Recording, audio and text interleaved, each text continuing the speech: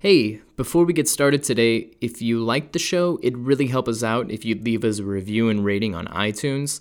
And we're also on Facebook and Twitter, so follow us. Thanks. Look up. See these spikes here at the top of the banister?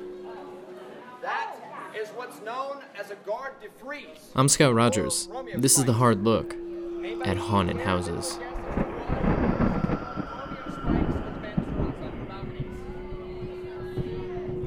This past June, I went on a ghost tour in New Orleans. It was just getting dark when I lined up with around 30 other people on a busy street in the French Quarter. Our guide appeared, dressed as a pirate. That's him talking in the background. He turns and points at a 2-story building and proceeds to tell us the unfortunately titled story of the Octoroon Mistress. In the 19th century, Octoroon was a term used to describe people in New Orleans who were 1/8 black. They were not allowed to have formal relationships with the rich Creoles of the city. According to the tale, there was a woman named Julie, classified as an Octoroon, who fell in love with a Frenchman. For Julie, being a mistress was not enough. She wanted to marry this Frenchman, have children, have a real life together. The Frenchman clung tightly to the mores of his day, however, and ignored Julie's desires. She persisted, though, and eventually the Frenchman had enough. While entertaining his friends with a card game one December evening, he told Julie that if she stripped naked, climbed to the top of the building, and waited on the roof for him to finish his game, he would marry her. Then he left her, returning to his friends, sure she would not take his proposition seriously. Unfortunately, Julie had it really bad for this guy, so she did as she was told. Naked, on the roof, in the rainy, cold New Orleans December night.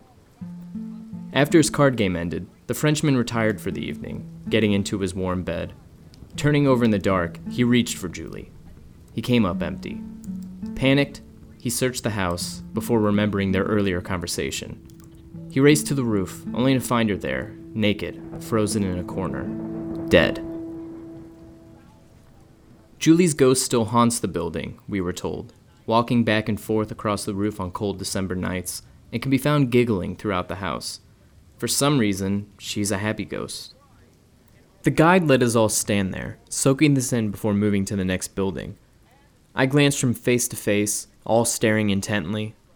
It was like they could see the unnatural, the supernatural, that clung to the house, emanating from every window, every brick. Yeah, definitely something spooky going on here, their faces said. But what if the tour guide made a mistake?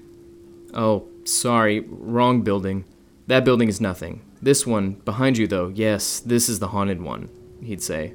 Would the crowd turn, dropping their intent gaze from the now absolved house, and direct their sight on the new building? Would they take it in, just as willing to see the supernatural lurking inside as in the previous one? I think so. All that matters is the story. The building is simply a setting for us to project our fears upon. Throughout the rest of the tour, we were shown a multitude of supposedly haunted houses. The Madame Delory house, a haunted bar once owned by legendary pirate John Lafitte. All of them seem creepy when you hear the stories. But take those stories away, and all you're left with is older buildings that maybe make odd noises or are darker than modern homes. Though entertaining for sure, I find it hard to believe that there is any such thing as a real haunted house. Most occurrences can be rationally explained away, and for those that can't, well, the human brain has not always been the most reliable interpreter of the world. At least, that's how it seems, until you hear a story from someone you know. Martin J. Volkman. Martin is my sister's boyfriend. Can you say it normal? And that's my sister. Jessica Rogers. Is it recording already? Yeah, it's recording. Oh, jeez, I'm sorry. It's okay. They're both from Central Illinois. What town are you from? From Ashland. It's about 1,200 people. It's pretty small. Very small. At its longest point, it's a mile across. It's just a street, and then you just 4 blocks down, and there's my house. Ashland is pretty much in the middle of nowhere. Roughly 25 minutes outside of the largest nearby city, the town is surrounded by vast fields of corn and beans and nothing. It was the second house built in Ashland. Martin moved out to Ashland in 2nd grade. into a very old Victorian-style house built in the 1860s. Well, at the time, I didn't really know. I didn't know what haunted was. When you pull up, you can see it's an old house. Like, you just look at it and you're like, all right, this is a real old house that I'm about to go into. But his dad did such a good job of remodeling the inside of it, but there's still that creepy vibe to it. Kind of as they say on, all those ghost hunters and whatnot, they say this, but once my dad started working on the house and painting walls and repairing things is when it really started to kind of spur activity. It gives off a creepy vibe, it really does, and I didn't really know any of the stories when I first went there. I don't think we ever really talked about it when we first started dating. Spooky things, yeah. There's certain rooms, and each of my siblings, we all have that room that we don't like. For me, it was my parents' bedroom. I don't like the fact that you can look down the hallway and you can't see the room. I remember when we first moved in, my parents had a little glass figurine that was on a shelf in their bedroom. It wasn't big, it wasn't small. I mean, it was maybe the size of your hand, but it was just a little glass figurine of an angel. And at where my parents' bedroom was, there's a long hallway, and it kind of makes a dog leg left, and then you walk into their door. And then I walked into the bedroom with my mom, and that figurine was projected toward us. They found tunnels that went out from the basement out to the yard. There's theories about the house being part of underground, but I mean, there's no proof necessarily of that. Yeah, so there's no proof of that necessarily. Yeah, there were coal tunnels supposedly. And his dad filled them when they moved in. It's a strong possibility. It's hard to say what exactly it was used for. My dad, as long as we've lived there, he doesn't believe in any of that, so he kind of shuts it down immediately. Anytime a door opens, it's, the air conditioner unit kicking on or something like that. I just got used to it, I got used to hearing the walking, hearing the different sounds that the house would make. It just became more of a game. Well, Bob the Builder was a figurine that I got. It was really small, maybe only about 3 inches tall, but he would stand on his own, and so I would just put him in place. I'd put him on top of like a little desk or something like that. You could be the last one to go to bed and the first one to get up, and he would be moved. And I mean, it wouldn't be far, but he would just go from this spot to this spot. It was just kind of one of those weird little things, but it was kind of fun to play with. Probably the one that I can remember almost exactly was I had gotten home from work. I had a late shift.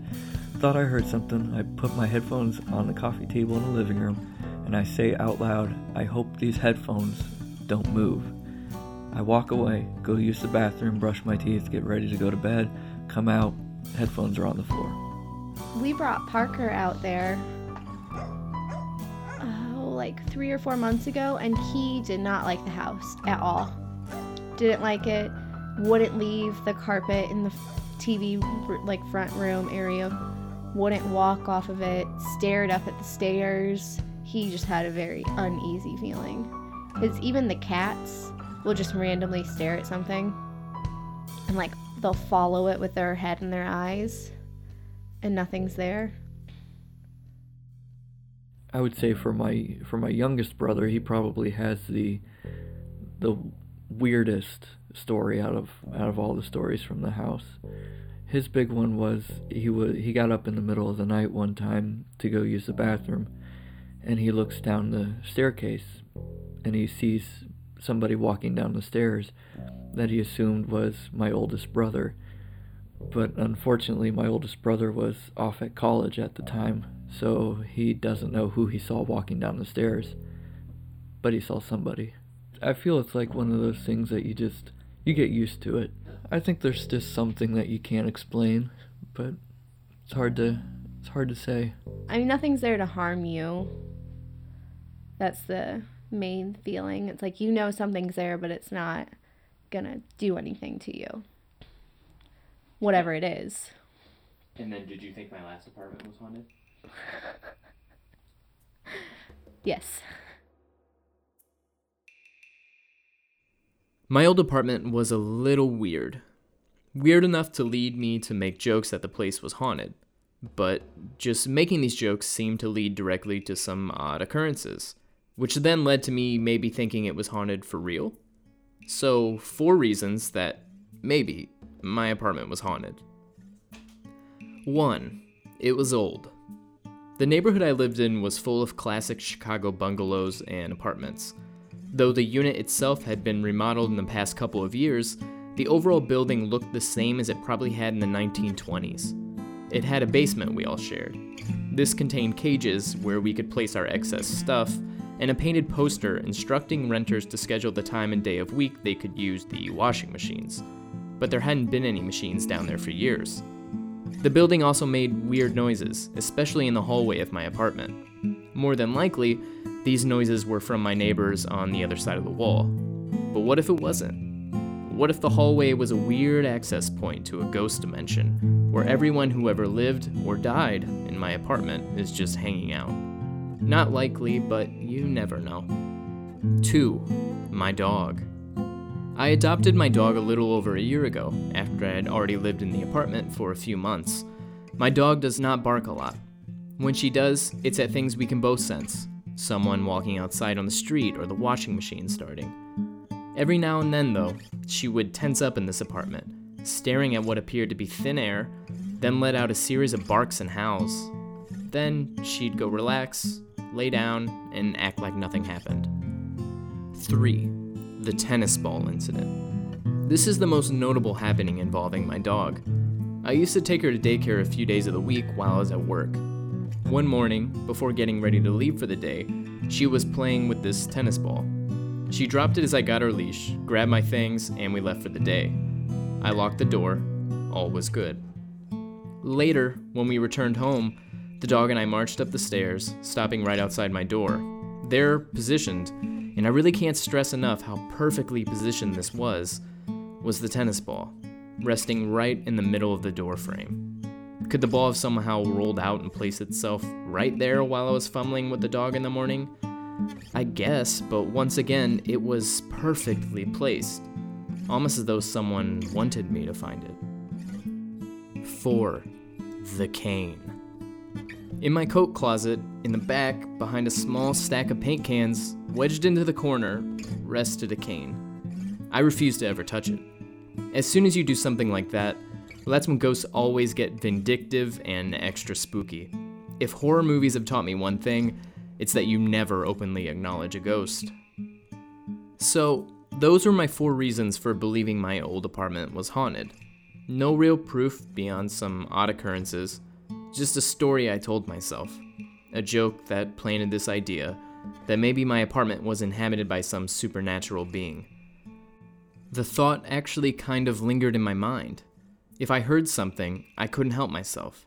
I'd entertain the idea of a ghost before quickly squashing that idea. But it was enough to make me want to know, once and for all, if there was something there. So on my last day in the apartment, after everything had been packed up and loaded into a U-Haul, I went back upstairs. I opened the closet door, looking at the cane, and I took out my phone to try and communicate with the possible ghost. For the first and last time. Just listen closely. Alright, this is Sunday, June 28th. This is the last day in my apartment. I am standing by the closet, which I believe is haunted, and has the cane of the ghost. So, just before I leave for the last time, is there anything you'd like to say, friendly ghost?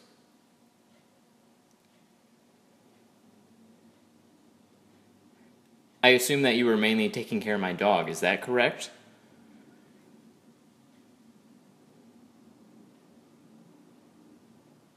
Alright, well, I've never contacted you before. It's been great chatting. I hope you have fun with the new tenant, and they leave you alone. Alright, you have a good day. Did you hear that? Because I didn't. That's the thing about ghosts, though. I've never seen one, or heard one, or sensed one. I've never even heard a story that I didn't think couldn't be rationally explained away. But I wish I would.